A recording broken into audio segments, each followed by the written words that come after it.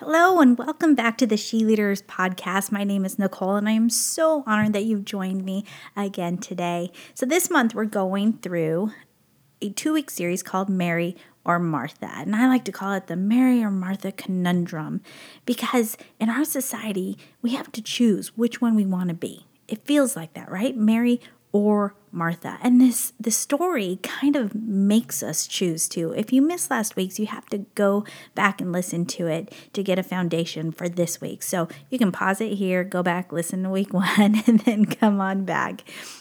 But let's start by reading the story again so we get that great foundation. As Jesus and the disciples continued on their way to Jerusalem, they came to a certain village where a woman named Martha welcomed him into her home. Her sister Mary sat at the Lord's feet listening to what he taught.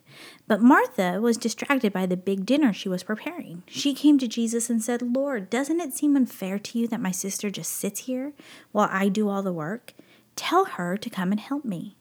But the Lord said to her, "My dear Martha, you are worried and upset over all these details. There's only one thing worth being concerned about.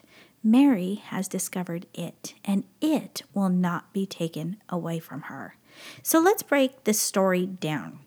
And let's start with Martha. Here's what we know. So she welcomes Jesus into her home, and she was making a large dinner for Jesus and his disciples, which was customary to honor your guest with a meal. This was a must. This is, if you didn't do it, you bring dishonor to your family. A little Mulan right there. If you did not honor someone with a meal, a guest in your home, then you were bringing dishonor.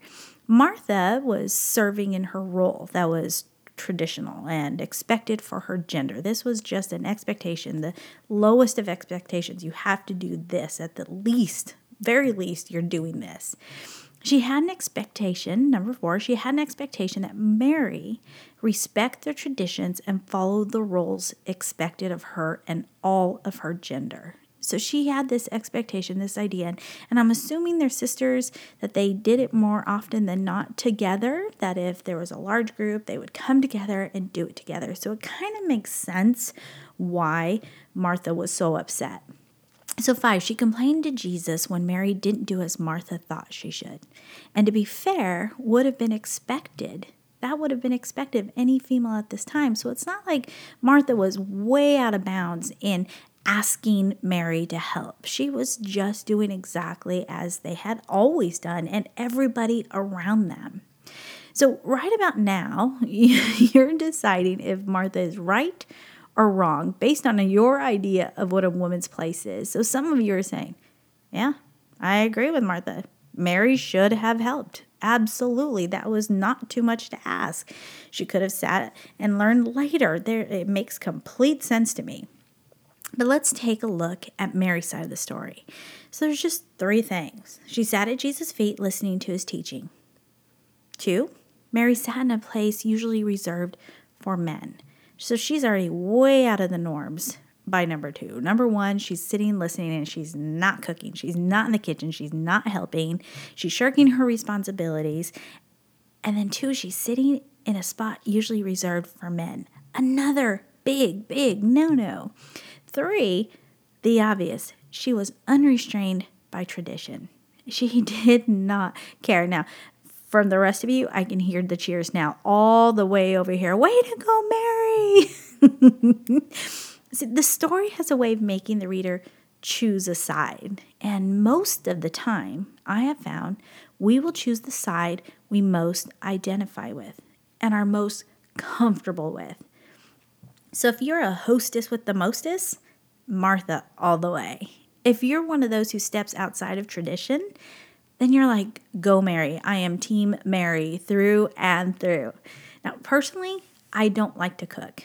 I do cook just about every meal, but I don't enjoy it. My mom loves to cook, and she is so good at it. She is one of those like whip something amazing up from nothing kind of cooks. The kind where you think, how on earth did you just do that? She always makes homemade food too. It's just so amazing. If you look in her freezer, you'll only find frozen meats like chicken, fish, turkey, those kind of things. I didn't grow up with fast food or microwave food. I grew up with 100% homemade fresh food. Now, if you listen to the last podcast, you can now see why I had my Mary Martha conundrum, right? Now you see where it comes from. I grew up watching my mom be the hostess with the mostest, and she did it all effortlessly. I mean, perfectly. She just did it so smoothly, and it came so naturally to her. She did it so perfectly that I felt like I had to do it the exact same way. And if I didn't, then I was somehow less than. Just a bit less than. Like I didn't measure up. Now, my mom never made me feel this way, ever, ever, ever. In fact, she is my biggest fan, one of my biggest fans and supporters. Beside my husband, James, then it's my mom. But for some unknown reason, I had to be her. I had to be just like her to feel like I was good enough, which wouldn't be a bad thing if I did accomplish this feat, which is so far above me, there's just no way. But it wouldn't have been a bad thing. But for me, because of comparison, it did become a bad thing. Mary didn't have this problem. She boldly sat in her seat at the feet of Jesus. She had no guilt at all over shirking her duties as hostess. She wanted to learn and grow from Jesus' teachings, and she didn't care about the traditional role. She didn't care how mad it made her sister. She didn't care if she looked like she was throwing away tradition and everything she was supposed to be. If she was looked down upon by her community and her friends and her family, she didn't care. She wanted to be at Jesus' feet. Martha, on the other hand, had a big problem with it. Whether she liked it or not, she took her responsibilities as hostess with the mostest seriously, and she expected Mary to do the same thing. She expected the exact same from Mary. We don't know if Martha liked to cook. Maybe she hated it, and maybe that's why she was so mad. Who knows? That would be my thing. I'd be mad because I hate doing it, and everybody else must suffer with me. But she did it because that's what was expected of her. That's what she did. So much so that she wasn't going to be satisfied until Jesus himself corrected Mary. That's how mad she was. To interrupt Jesus' teachings, to have him correct Mary. She must have been furious. We will always want to lead people to the place we are. I'm going to say that again. We will always want to lead people to the place we are. To the place we are most comfortable, to the place that makes sense for us. We either want to push each other into the kitchen or out of the kitchen without any thought as to where God wants them. We do that all the time for each other. I see it all the time. We're trying to push into a corner or out of. We're trying to push into the kitchen or out of the kitchen. Whatever makes sense for us, we have to push others to conform to. Sometimes, as we see in Martha's case, we're uncomfortable with knowing someone who pushes the norms. So instead of encouraging or praying for or cheering them on as they pursue their purpose, we withdraw from them, refuse to support them. And most often than not, a posse is created to stop them. I know you've seen this happen before. But here's Jesus' response after Martha comes to Jesus with the Mary problem. But the Lord said to her, "My dear Martha, you are worried and upset over all these details." Does that sound familiar to you? Worried and upset about all the details. There is only one thing worth being concerned about. Mary has discovered it, and it will not be taken away from her. I love that Jesus addresses Martha with so much kindness and patience. And Martha was mad, right? Martha came to him upset. You need to correct her. She's not doing her job. You know what her job is. You know what her responsibilities are. You know how our traditions work. You know how our responsibilities are. You're not correcting her, and I need you to do this.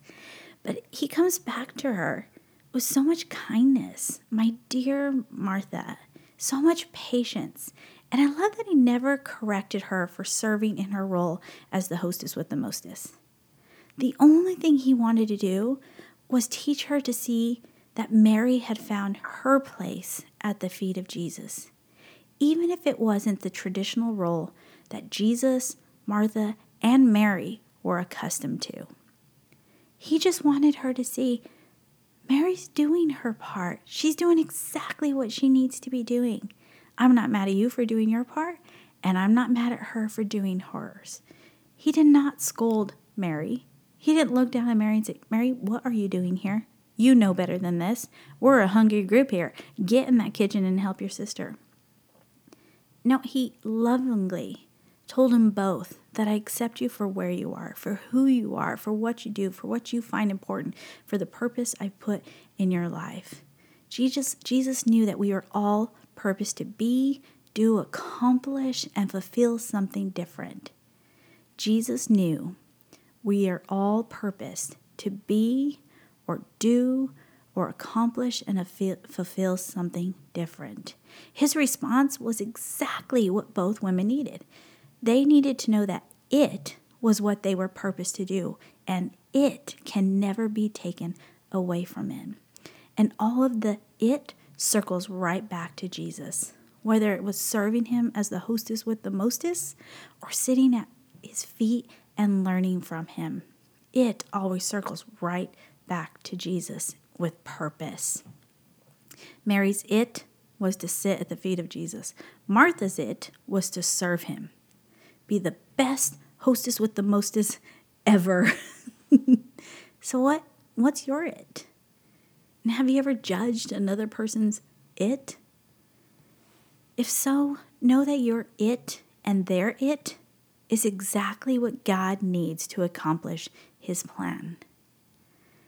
Today, start supporting each other's it without judgment, but with love and support and encouragement, knowing that we're all fulfilling our purpose. And never feel guilty for where you sit, whether it be at the feet of Jesus or serving from the kitchen, being the hostess with the mostest, hospitality, love, encouragement, whatever it is that you've been purposed to do. Never feel guilt or less than for it, but never make anybody else feel guilt or less than for their purpose and what God has asked them to do. Thank you so much for joining me today. I have a study. It's a 6-week study. It's called Journey to Purpose, a journey worth taking. If purpose is something you struggle with, you're just not sure what it is, or you haven't quite landed in the place you know kind of, but you're not exactly sure, this study is for you. It's 6 weeks, 3 studies during the week, and then 1 in a small group setting, but you can do it by yourself as well. But this will walk you through the process of watching other people's journeys, answering some very personal questions there to get to the root of what you think God has called you to do. It's an amazing journey. It is worth taking. You can get it on Amazon or NicoleChavez.com. But 2 weeks from now, we do this every other week, these podcasts. 2 weeks, we have an amazing one coming up, and we do not want you to miss it. Make sure you subscribe to NicoleChavez.com. If you do that, these will be sent directly to you, or podcast, or SoundCloud. So find us on those places, subscribe, and make sure you don't miss a single one, because we have an awesome year planned out, and we would love for you to be a part of it. So we will see you again in 2 weeks.